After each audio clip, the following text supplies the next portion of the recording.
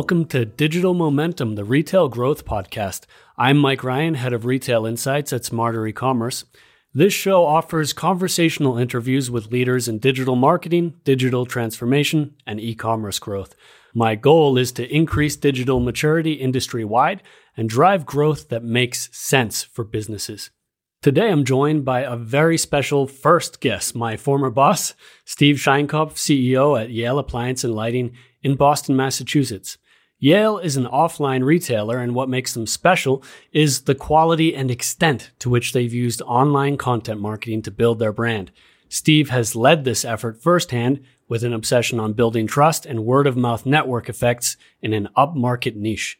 So, let's get into it. Thank you very much for joining me this afternoon, Steve, or morning by you, I should say. Morning here. Yeah, it looks like it's at least sunny by you. It's cloudy here. Yeah, so I'll just do quick introductions here. My name is Mike. I'm Head of Retail Insights at Smarter E-commerce. So we are in the digital advertising industry. We provide a range of software solutions and services as well across Europe, also in North America.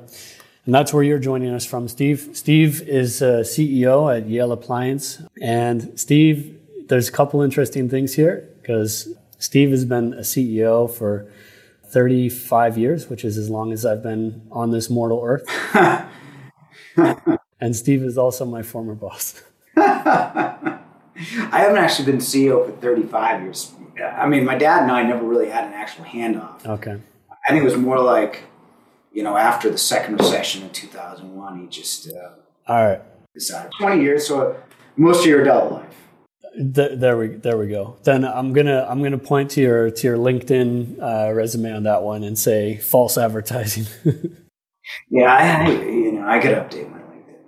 But Steve, so at any rate, at 35 years in the industry and a couple decades in management, sure. Can you run me through your career? Kind of give me a walkthrough and maybe some highs and lows along the way.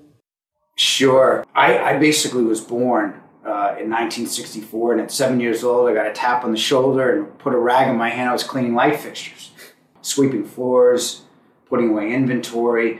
I worked here since, high school in some really, kind of humble ways. Inventorying light bulbs is not really a wonderful job.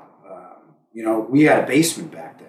In the summertime, it was beautiful outside, but I would never know. This was on Canal Street. That's where the company's second location was. We moved from where Government Center was. I don't know. You remember, boss? Government Center. We got kicked out because they built Government Center. We went on Canal Street, and I worked here through high school. I've only had 3 jobs. I delivered drugs, legal drugs, for Needham Apothecary. Okay. When I was in high school. Worked for Red Auerbach in the summers, which was really interesting for a couple of years. He was a good man. And here at Yale. And I used to work summers, vacations, and everything else. And some of that was pretty humble beginnings, but it's good because I don't think my dad knew it at the time, but he built a pretty good blogger at one time.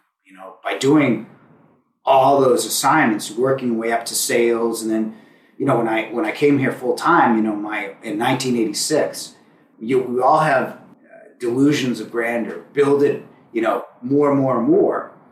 But you need the architecture of growth, whether we're talking digital or, brick and mortar, some kind of hybrid is omni-channel, which is now really popular. Yeah. You need to know, you need to have the architecture of growth. And so I became the first customer service person. And we talk about lows. We've had a lot of recessions. 1991 destroyed the local banking. That was tough. That was probably the single toughest recession we had in New England. Of course, we had the recession in 2001 with the e-commerce bubble, 2007 with the Great Recession, and of course the pandemic, which was probably the scariest, the most unknown. In terms of Yale, in my experience here, it was tough because really the toughest part of really anything, whether you're talking about moving to Austria as you did, is being part of it, is building a team and being part of the team. And a lot of your associates, Leo Gonzalez, the very independent director of ops that we have, who's really on point when it comes to operations, where I'm probably the weakest. You get Dennis, the crazy sales guy, crazy in a good way. Yeah. And you've got a lot of good supervisors and managers. You were one of them. And together we built something that has survived the recessions. But to be honest, I may have seen the value of digital marketing, but if you don't have the reputation behind it, it almost kind of blow up, really, to be quite honest. So a lot of it plays in there. And, you talk about highs and lows. I would say that certainly the lows were in 2009 when we were almost bankrupt. And then from that, we arose with a new attitude. Digital is definitely a big part of that. Not just digital marketing, but digital listening to what your customers are actually saying and trying to formulate things to better serve your customers, whether good or bad. And, everything was rolled on nicely. We built, Framingham in 2015, and we built our biggest store in Hanover January 4th of last year. We opened it. Perfect timing, Steve. Yeah, it was, we said, I'll just finish. We said in our meeting in 2020, we were going to save money and try to test the hybrid model. Yeah. In 6 weeks later, everybody was working from home, pretty much. So. Yeah, I think there was a meme going around that COVID was like the top chief digital officer in every company was COVID. Yeah. That's funny. There's a lot of themes you touched on here that I think we'll be able to flesh out in more detail. But just by the way, we opened our new UK office and an expansion office in Vienna, both immediately before the lockdown. We were like getting ready to send some people over to London for a big kind of office warming party, and nope, still hasn't happened yet, sadly. Man plans, God laughs, right? Exactly. But yeah, thanks for that walkthrough there. I think that's really great, starting from the sort of, the ground floor of an organization and working your way up, because you get that handshake credibility as you go up, and you can always have that connection or that connectivity to those levels that you're building on. Mm-hmm. Let me ask you, after having heard that intro, now let's hear you describe yourself in 3 words. That's my challenge to you. I would say empathetic, because you have to be. Yeah. You have to be. True empathy. If you're going over 20 people, you definitely need empathy. I would say that probably my best trait, I wouldn't say intelligence, I would say persistence. Mm-hmm. And I'm beginning to believe that the most talented person in the world is going to lose to the person that's going to work the hardest. Mm-hmm. Whether you read talent is overrated or you listen to the stories of the people that are really successful, it's always hard work that really molds their success. So I would say persistence. It's the fact that maybe ignorance would be a good third adjective. Working harder and be ignorant to the fact that it may not be working the way it should be. Mm-hmm. I think those two work hand in hand together. Just fleshing out, just saying, hey, listen, it'll work sometime. Just let's give it some more time, Yeah, no, ignorance or naivety can be very powerful. Then you come in with the kind of you can be like a stranger in a strange land, that kind of a thing too. Beginner's mind. Yeah, it's very malleable. There's unlimited potential there. So. Boy, if I'm describing myself as ignorant, Jesus. Was that the official number 3? Because that's 3. All right, that's got to be 3. That's number 3. All right, it's committed now. It's in digital momentum. So this is etched in stone. Yeah. So thanks for sharing that. As a segue back to some stuff you mentioned, like I heard you drop I think a really key word for the business already, which is blogging. And when you mentioned that, maybe like Leo is really strong on the operation side in your company. And of course, that's super important for any executive, is knowing like, all right, where is it actually most incremental for me to focus my time and attention? Yes. I think there's always like, I'm sure there's these unicorn CEOs who are good at everything, but you're more like sometimes there's like the more operational CEO, and maybe you're like more the marketing CEO. If I can, from my perspective, I can assess you that way. What do you think? Well, I think that you have to know, you have to know and respect the other parts. But I think people, you look at, in Massachusetts, the Boston Business Journal, more CEOs come from MIT in public Massachusetts companies than anybody else. They're engineering CEOs. Yeah. And it's important to be numbers driven in anything you do, whether it's how do you know your marketing works? You got to have numbers and dashboards and everything else. And Leo's very good with that. We employ a lot of dashboards, as I'm sure you do, in marketing.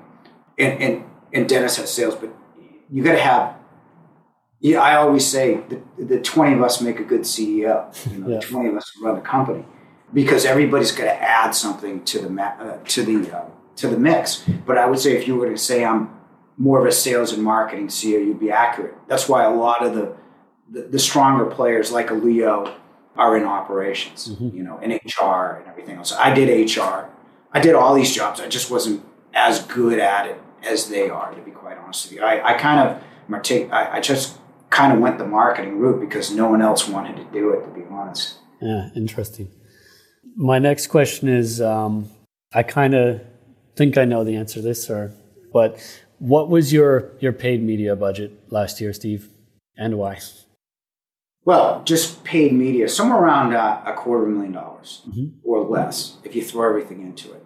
And the reason why we spend some money is because we get it as co-op. So really, whatever I spend, I get a double. Yeah. And I think AdWords is kind of fun, because you can. Yeah, I've been doing AdWords for 15 years, and the way it's done now with the AI, and if you can copyright and make a good ad and get a good landing page, you can get pretty good ROI on it. Yeah. The key is not being everywhere. Like these national companies, just with vanilla type advertising, are never going to win. Yeah. But there's a lot to it. But again, if I'm spending a quarter, I'm getting that back. So, so it seems silly to leave that kind of money on the table. But what would you say are your, like, in your war chest, your advertising war chest, or your marketing war chest? What are your weapons of choice? Well, seriously, our weapons of choice are simple. It's blogging, video, which has become really important. We hired a second videographer about 5 months ago, and strategic email with buyer's guides. So here's how it works: is I don't advertise the blog. It's like you find it. Say you're building a house and wherever, and you're looking for an induction cooktop. So we have an article, Best Induction Cooktops, with reliability statistics and how you pick one and everything else. At the end, there's an induction buyer's guide. That induction buyer's guide, you're going to learn everything. It's like 50 pages of induction, anything.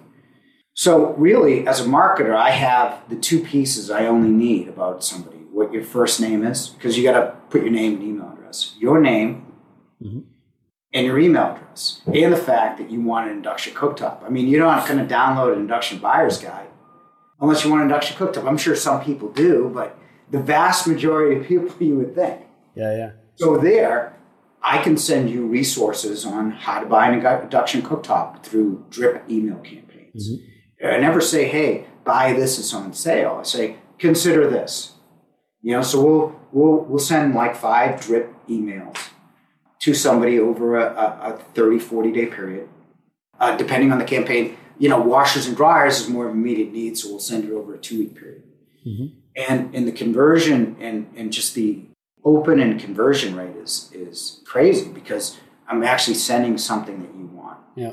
Now, video has become really popular because people are spending a lot more time on YouTube, and it's really fast growing. We actually have in your old in Stoughton, where we used to work, we built a video room. Okay. So once a week I go and produce, we script them. We have 2 videographers that help me script, and we try to do 3 or 4 videos a week. Wow. And the amount of views that we got, we just really started last year or maybe 2 years ago. But really seriously, 6 months ago, we had 4.3 million views in a very short period of time. We have like 7,500 subscribers from like 2,000, like 3 or 4 months ago. So really, the goal of the exercise is not to be front and center, is to help somebody make a purchase. Mm-hmm. And if you can do that and help people with problems and be honest about problems that you're going to have when you buy it, it's pretty powerful. Yeah. It's about trust, right? Trust is the currency of the internet. Mm-hmm. It is. I mean, who do you trust? I mean, the Sub-Zero you buy from me or the induction cooktop that you're going to buy from me isn't going to be any different than you get at Best Buy, Home Depot, Lowe's. I was going to say Sears, but who the heck knows who they are. But really, our goal is to make the tangible intangible by saying, buy here because we're going to be able to deliver it better, install it better, service it better. Mm-hmm. And that's it. That's really the whole enchilada. Yeah. So although you're dealing in commodity products, you're able to kind of get some different effects. I also think, you're more upmarket than a Best Buy typically or a Home Depot. Is that right? Yeah. A friend of mine called us a rich man's Home Depot. But the funny thing is, yes, because box stores aren't geared to sell premium. But that, we still sell a lot of commodity stuff. Yeah. We still sell a lot more they do on a per store basis, way more.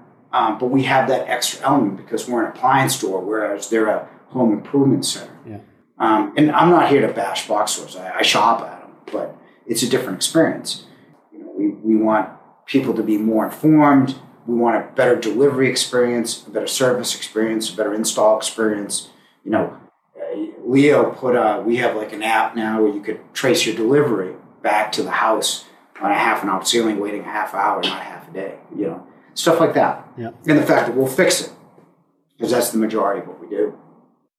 Yeah, definitely. Now about your, and I, by the way, speaking as someone who I've been an employee of a big box store and I've worked with you, there's a world of differences on the employer experience too.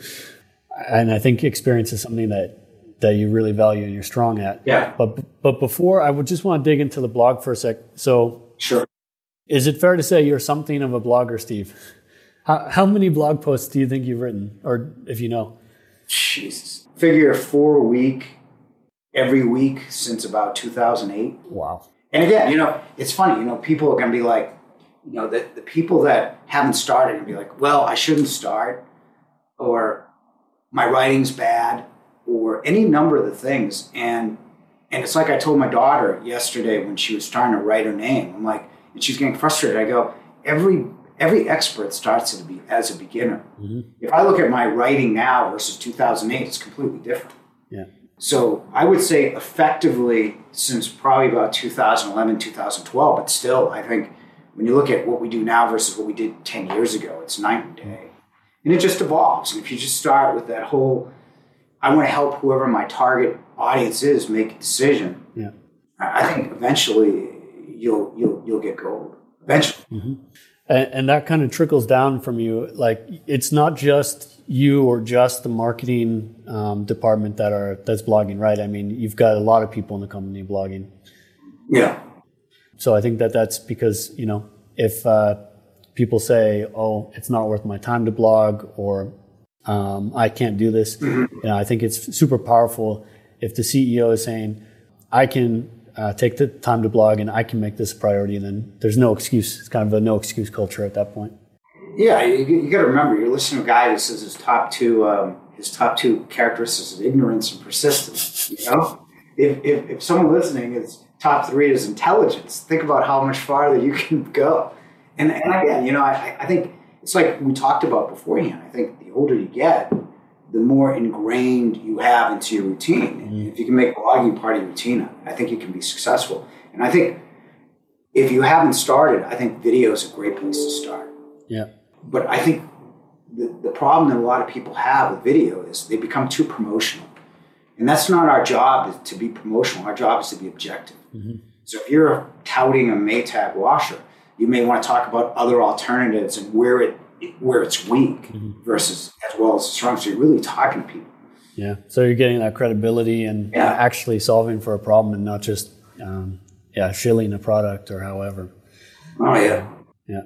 So what is that meant for the company? That kind of like that incredible amount of traffic that you get from blogging, from videos. What does that mean for you? And I'm curious how it translates into how you connect this online activity then into how you convert that into offline sales and how you connect the dots. Can you speak to that a little bit? Sure.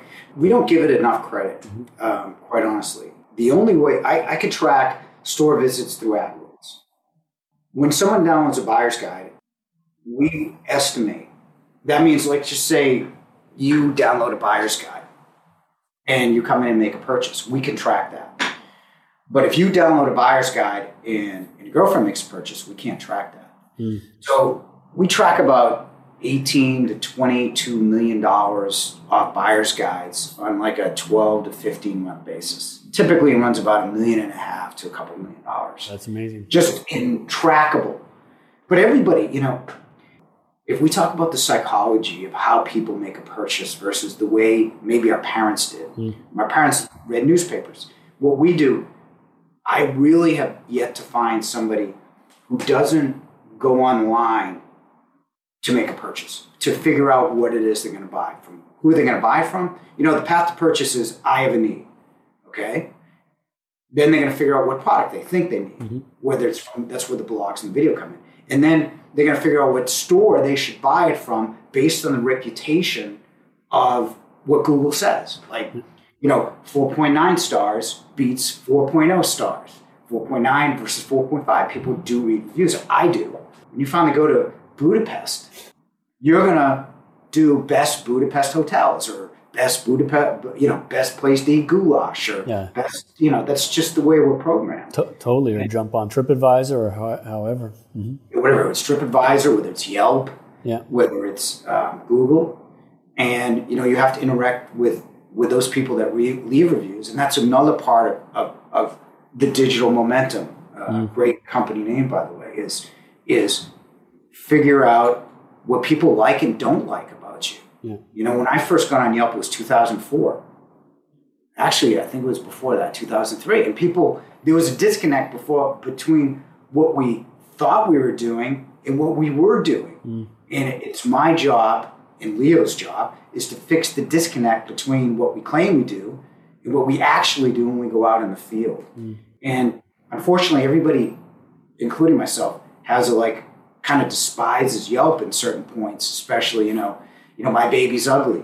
But if you really listen to those people and make changes in your organization so it doesn't happen again, I really think it's invaluable. Invaluable. Yeah, and especially also for social listening, as you mentioned earlier. And I mean, before we started recording, we were talking about how things can tend to get corrupted over time, or however overdone, excessively commercialized, whatever the case might be. Email can get too spammy, and I think people have detected that trust is this powerful currency, and it's been in some cases sort of weaponized or gamed, let's say. And there's a lot you now are in this kind of meta position of how can I trust the trust information that's being presented to me, which I would point a little bit maybe toward Amazon for pushing things in that direction. It's a bigger picture than that, but what do you think about that? Do you think that it's getting harder for consumers to really verify trust? Has it gotten harder to verify trust? That's a good question. I think that with the maybe years ago, but I think with the preponderance of reviews and everything else, if you see 10 reviews, very easy to corrupt. You see 4,000 reviews, well, chances are it's much harder to corrupt, and that's the way it's going. I think Google's kind of stolen the show from that, and I think it's really interesting and very pertinent that you mentioned Amazon in this conversation. Amazon's logo is a smile, right? What are your expectations buying from Amazon? It's going to be delivered right away, that it's going to be the right product, and that you can return it right away, right? That's the whole expectation, is customer satisfaction. That's why they're not in the appliance business, because it's not in the appliance business yet, because it's a dirty business. Yeah, it's tough to build that out. That's what the expectation is. Now, we mentioned how much how much advertising spend, which is negligible when you talk about the total sales of the company. Where you need to spend your actual money is on those processes that make customers happy. Yeah. And from my standpoint, it's the delivery, install, service. Mm-hmm. That's where we put our money. I mean, we lose probably $1 million and a half a year servicing appliances. We don't get paid, as you probably know, we don't get paid what it costs us to actually send a guy out, for brands, which is remarkable. They would diminish the very thing that makes brand. But it's the best marketing to say, okay, you're going to buy that induction cooktop. Yeah. We can fix it. They can't. Yeah. And that's a really good tipping point. A differentiator there. And that's where I would spend, the 3% of marketing, and you're talking about $5.5 million on our level, say, for industry. I want to sink that into the delivery with better delivery guys, not paying a minimum wage. I want to sink that into installation because as the population ages, they don't want to install the wall-in dishwasher, take refrigerator, panels, all that stuff, and on the product service side. That's where we're willing, that's what I call marketing, to be quite honest. Execution is better marketing. And Amazon really, Amazon is a great teacher or a horrible master, depending on where you are, right? Yeah, I mean, it's just speaking as a consumer here, when I use Amazon, yeah, I have these expectations, and I associate them with convenience. There's a level of trust there, but it's weird because I wouldn't say that I have like a strong brand affinity for Amazon. It feels very transactional for me. It's just like, it almost sometimes feels a bit like doing a deal with the devil. And because, I have kind of a picture of some of their business practices and stuff like that. And on the one hand, they're very strong on the customer experience, but I also think that there are other paths there. And I mean, Yale is from what I remember, pretty obsessed with customer experience, pretty obsessed with NPS. How have you implemented this through the organization? Can you tell me a bit about your NPS program or how you view customer experience? Sure. I think customer experience is, first of all, and certainly we're not perfect, and I'm not here to give you that impression. And I don't think perfection ever exists when you're dealing with delivering heavy boxes into somebody's home. But that's not an excuse. That's what you want to strive for. But NPS is a Net Promoter Score. It's the only indication of what future business actually is going to be, according to the Harvard guys. And there are lots. Again, persistence, ignorance. I got to give it up for the intellectuals, right? But years ago we were talking about NPS, and we bonus per quarter at NPS. So currently our level is we bonus $250,000 every quarter, and the lion's share of that goes to customer service, delivery, ops. Salespeople get a token amount because they're on commission. Techs are now on commission as well, so they get a little better than a token amount, but it goes to the customer-facing people mostly. Mm-hmm. So we set the guidelines every quarter, and I don't make it so they can't hit it. Make it so they go the extra mile to hit it. Mm-hmm. And, a lot of people, I can talk about NPS all I want. But if people don't believe in it, we have some pretty interesting programs to really help our NPS score. But if everybody doesn't believe it doesn't work. Mm-hmm. You have to be imbued with it, that everybody from someone who sweeps the floors and cleans the bathrooms, because clean bathrooms are important, to someone who's delivering, becomes part of that program. Mm-hmm. And that's kind of what we try to inculcate. If it's just me and Leo and Dennis and the 20 managers, as you know, it's not going to work unless the line people really believe and they get compensation. And the reason why I made it quarterly is that once a quarter, if they hit it, it's kind of like Pavlovian. Yeah. If I made it yearly, how are we supposed to remember what we did in January and December, Yeah, but you get this little dopamine hit. So we split it into quarters. And again, you're going to have a bad quarter. You just are, it's just one of those things. So. Well, yeah, I can remember. So when I was working with you, Steve, I was in purchasing, and I wasn't directly customer facing, but I had a key role ultimately in what the experience of these customers would be like, what their satisfaction level would be. And also an obligation to the profitability of the company. A lot of profit, you could argue profit starts with how much you paid for the product in the first place. So, I definitely felt I got my role in the ecosystem in terms of customer experience, and I think it works. I think so. We have profit sharing. Profit sharing is on top of that as well at the end of the year, because I think people, if we do very well, I think people should do well. I don't know how a lot of these companies, this is a segue, I don't know how a lot of these companies do it. How are you supposed to say, you can do it, we can help, and pay somebody $10 an hour? I mean, there's a fight going on in the United States, $15 an hour. I mean, how are you supposed to live in the city of Austin, $15 an hour? Without medical, right? It's just, it's crazy. So give people medical, a fair wage, or better than fair wage, and the ability to make more money if you're doing better. And if you're performing better to the customer. I think that's a good four-pronged strategy to keep people. Mm-hmm. I definitely agree. I mean, getting back to the topic of growth, how do you define growth? Because I think there are different ways. You could talk about financials, you could talk about market share, you could talk about X, Y, or Z. But I mean, what does growth mean for you? And how would you differentiate between okay, this is healthy growth and this is maybe not that healthy growth? Well, I've been through both. I think unhealthy growth is moving too many times. Our goal is to deliver once properly, not 3 times haphazardly. Because every time you do something wrong and have to repeat it, especially in our business, your profit goes down the tubes. I think healthy growth it's got to be measured by bottom line growth. Mm-hmm. And I think that's true of anything, whether you talk about, I've never been one for market share. I think that if you're growing positively as we have over the years, I think you're going to get market share.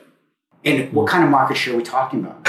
I mean, we talk about the market share of total appliances. Well, we don't sell anything really under, a certain level, because we still have to move a box, and moving a less profitable box through the same kind of NPS score-ridden, more expensive people it's not a good idea for us. So really what we're talking about is just positive bottom line growth as measured by the bottom line. And that comes from becoming more efficient at what you do. Mm-hmm. I mean, whether it's marketing, operations, sales, training. I mean, it's not, it's not just one thing. It's a lot of different things. When you talk about our growth from the nadir of our existence in 2009 to now, it's been huge. Mm-hmm. But it hasn't been one thing. Marketing can't take credit. Marketing has a piece of it. Ops has a piece of it, as defined by purchasing, delivery, warehouse, and everything else. Sales definitely has a part of it. But it's just not one thing. But the way you got to measure it is bottom line. What's the point in selling a lot more stuff if you're not measuring the bottom line? If you're losing on the bottom line, what's the point of doing it in the first place? Yeah, totally. And I think this is why you've sometimes been critical of more like paid acquisition strategies. You see it as just eating into the bottom line, or what's your take there? Listen, I think first of all, I've done when you're talking about PPC or for example, yeah. Mm-hmm. Yeah. I happen to love PPC, but my take is if you're going to invest in blogging, social media, I'm not a national company. So those $500,000 of the PPC of what we actually spend, it means a lot when you're talking about, I segment it by income, gender, 10 miles within each store, or 15 or 20. If they say we want to be on the Cape, I'll go to the Cape. You can target a lot of people that way, especially if you're a regional player. I don't care what happens outside my market.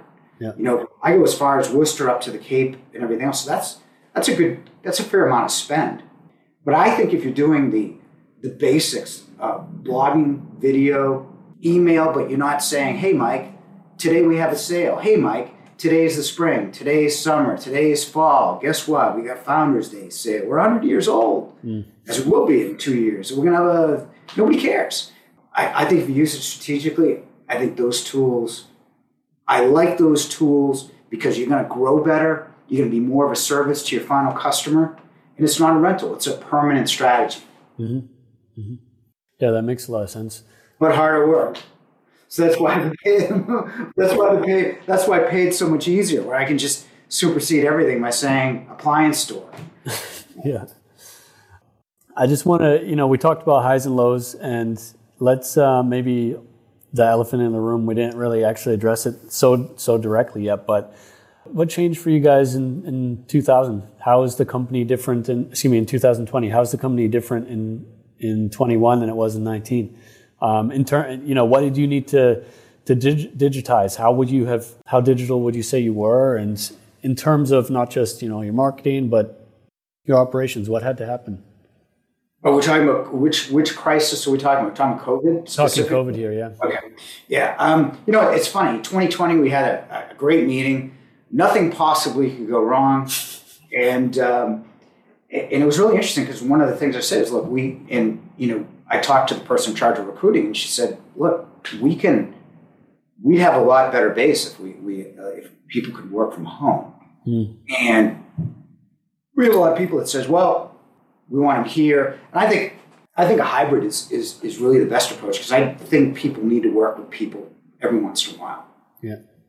That said, COVID comes around, and March 13th, schools are shut down, everything's closed. Now, the saving grace for us, one of them, and I don't want to make light of this, is we had it a lot better than, say, a hotel. Okay. Yeah. Although I think the hotels could have done a better job of saying, COVID's terrible, have a night out. But we were an essential business, especially the service component. But that said, we were in a bad position because of the money we spent for our Hanover store, which just had been open on January 4th. So I get the call end of March from our CFO that we have 62 more days before we're insolvent. So, that's a fun call. Yeah, that's a great call to have. But it's like you just flip the sand clock, and it's going. Sand is running. Yeah, and I don't know, but I never got the pandemic field handbook. Yeah. So we had a really, after hearing that, we had a really good call where everybody, we talked about the 20 managers, we had everybody on the call.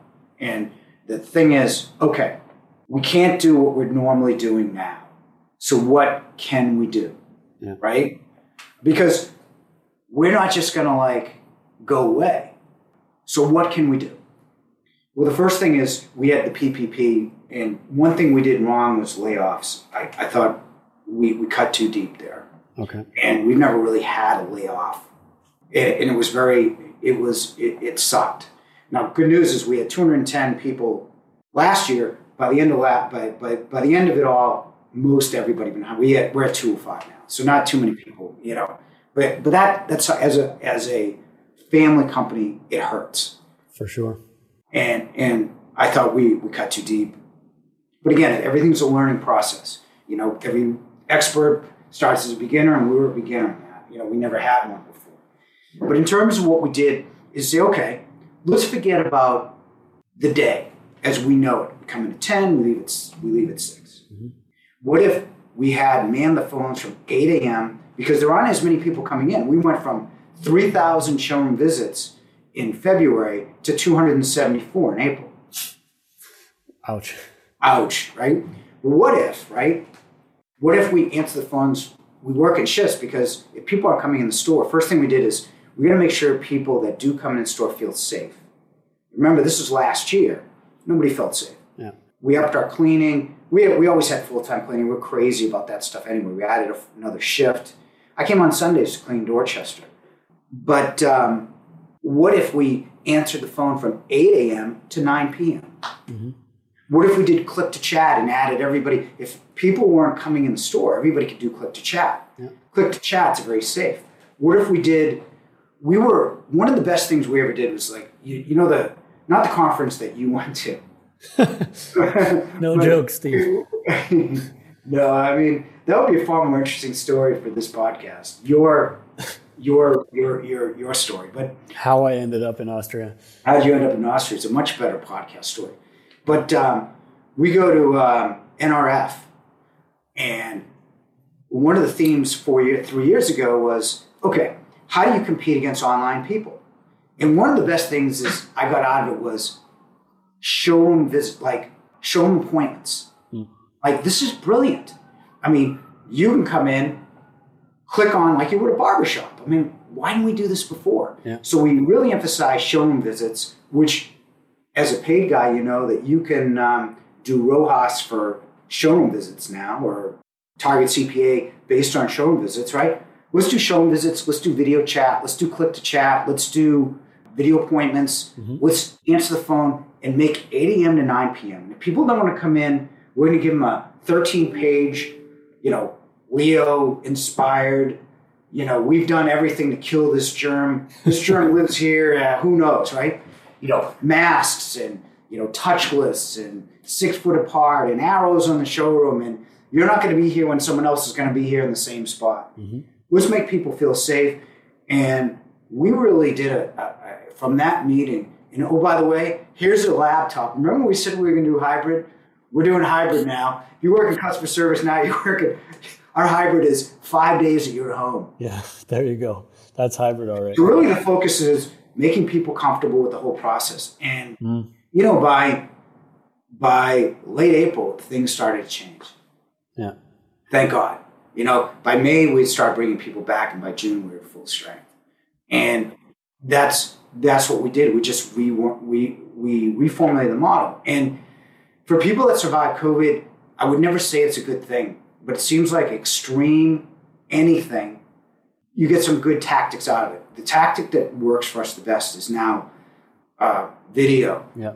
We used to send people out to measure. Like, if you weren't sure if a washer and dryer is going to fit, we're going to send someone home and measure. Mm-hmm. Well, we didn't want to do that during COVID. I didn't really want to do that anyway. I think it's inefficient. And me and Leo used to fight about that. So now we do a video chat with you. We help you measure it in your house. We do virtual consultations, far more efficient, where we don't have to go in a car and go to like 12 homes. We can do a video chat and do like 30 homes with one guy rather than sending people out in cars to do it. That's amazing. Video chatting in store now, you can do a visit of the store without leaving your home. That's become a lot more popular as well. So all this stuff is good. I just wish, like everybody else, we didn't have to go through COVID to make that realization. To figure it out, yeah. But now it's omni-channel. You want to buy online, and our sales exploded online. Great. Yeah. You want a video, you want to click, how do you want to deal with us? And that's the way we'll tailor ourselves to you. Increased our blogging from 3 to 5 times a week. Yeah.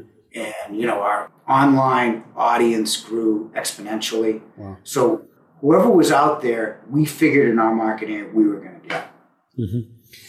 That I think that's the most important thing, and it's exactly what people need in a time like that is that you're there for them. And no one's an expert in this. I think we were all trying to form our kind of like nerve centers, and just it was the crazy days for everyone. I mean, for us, we saw our revenue on like day one, basically. It just dropped like 25%, and then we're like, what's going to happen next? Is the floor going to fall out here? What's going on? And I mean, luckily there were government programs in place here so that we could keep jobs. Yeah. Same with us. We hired everyone back up to the PPP. Yeah. So that sounds great. So like in terms of start, stop, continue for these digital processes, there's basically a lot of stuff that you want to keep, that you want to continue. Yes. Going forward. Absolutely. I think a lot of it we have to be better listeners, and that's part of the digital process. I mean, you want to be a digital creator, a digital thought leader, but you also want to never forget to listen. Yeah. Right. That's really important, and never forget to execute. It's one thing to be on the phones from 8 a.m. to 9 p.m., but the warehouse guys get to do their jobs. The purchasing, probably one of the toughest roles now, right? Because with all the supply problems, COVID's hit the supply chain any number of ways. So very important department. Everybody's got to work in concert to make sure it happens. Yeah, definitely. What's your outlook for like 2021 then and beyond? Are there any trends that you're watching? Are there things like in the like in local digital marketing that you're into, or is it more like we're just going to deepen our investment in video, we're just going to get stronger in executing? What's your take looking ahead?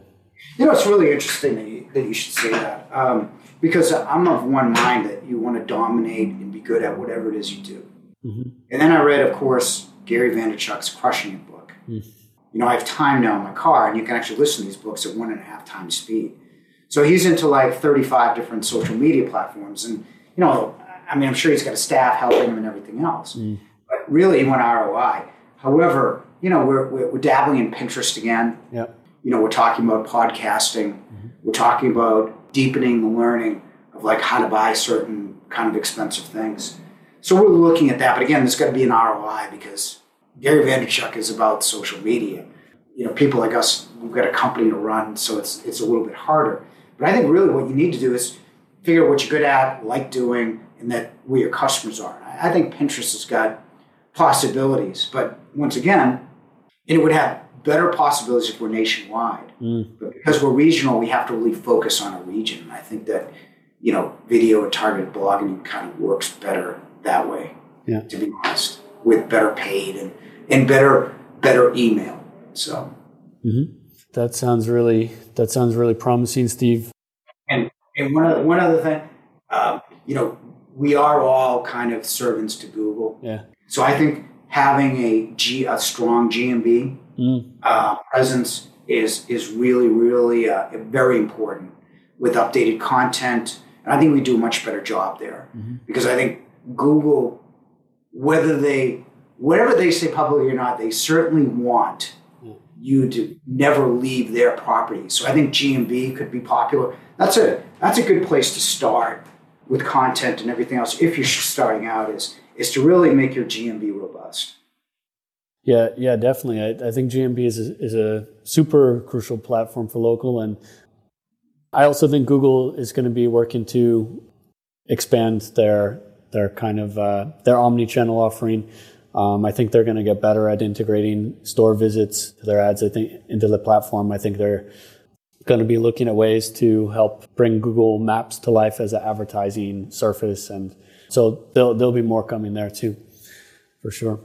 I think they've got a pretty good roadmap. Actually, I'm often quite critical of Google, or I have a love-hate relationship. There's things that they do that drive me completely crazy, and there's things that they do that I think are awesome. And I think they're getting stronger on local. Yeah, the whole retargeting component is really interesting. Mm-hmm. We use retargeting on some campaigns, and I think it's probably. I'd like to, if I had more time, I'd like to convert everything into retargeting and nothing on anything else. Mm. But it is kind of creepy. And, not the way, obviously, we try to, give people a resource. Yeah. But I think that, especially with the change in government here, I think you're going to find that the whole retargeting, Apple against Facebook and everything else, that might be going away, which wouldn't be a bad thing for consumers, I think. Yeah. We're a few years now into GDPR, after the post-GDPR scene here. And, of course, third-party cookies are going to be going the way of the dinosaur in the next 1-2 years. So this will be super interesting to see what happens. I think the platforms will, they'll land on their feet. They're going to find a way. But they've got some big challenges ahead of them. In order to build these alternatives, in order to get adoption, it's fine if Google builds it inside of Chrome, but can they persuade Apple to play the same game as them or play a similar set of rules and stuff like that, where Apple is very disincentivized to play nice. So Apple is a hardware software company. They don't make any money doing it. Mm-hmm. They make money on apps that you want. And they're in a position to say, we're going to be customer centric. So we're not going to allow any of that. And that's going to have some, they're on a collision course against Facebook. But again, that's well above my expertise, unfortunately. Oh, it'll be interesting to see. I mean, it's the same thing. It's playing out not just here with Google, but then in China, it's playing out where some of these big tech companies are trying to just work around Apple's solutions, and then we find out if Apple really means how committed they are to pursuing this stuff. But Steve, is there anything else you want to talk about, or any themes you want to touch on that we didn't have a chance to yet? Is there anything you want to mention? Listen, I don't know what core customer that you're trying to get, or I think people kind of struggle with social media, as it's called, and I think that in our it's funny. You mentioned our pre-conversation. You go, "This is great. Let's just mention it." And neither one of us mentioned what we talked about that we thought was great. I don't even remember it. That's what being old and having a 4-year-old is all about. But I really think that if people took the path of okay, what does my customer want to see? Who is my customer? What do they want to see? How do I better aid them by telling them how to buy it and really what to look out for? I think that you said it the best, actually. Trust is the currency of the internet. Yeah. That's how you gain trust. That's how you gain customers. But on the other side, you got to execute and you got to listen, which means the reviews that you hate to look at, even if they're unfair, you have to respond and inculcate that into your corporate organization, which goes into NPS and everything else. And that's kind of like the roadmap. And again, this seems kind of overly complicated for someone who's just beginning, but really, you eat an elephant one bite at a time. And I think that if you go down the road of now and just commit yourself to doing that, a year from now, you're going to get results. Yeah, absolutely. Yeah, definitely. Thanks for sharing that. Anything you want to plug, Steve? Anything you want to mention? Not really, man, other than to say I'm not bitterly disappointed you left us anymore. In the most incredible way ever. We said it in the pre, going to a conference and moving to Germany and everything, that's got to be one of the gutsiest things I've ever heard of. And I salute you, man, as much as I miss you. Thanks, Steve. Because you're incredibly capable and you hate losing people like that. Only you don't hate it so much when they found something better. So my hat's off to you, and I wish you and your company well. Hopefully, we remember the whole thing is just be a service to your customer, no matter if you're Digital Momentum or Yale Appliance or Home Depot or Amazon. The person that provides the best solution should win. Yeah, I agree with that. I think that's a good note to end on, Steve. Thanks very much, and thanks for listening. Join us next time for an interview with Birgit de Vries, owner at Golfbreaker Consulting and freelancer head of digital.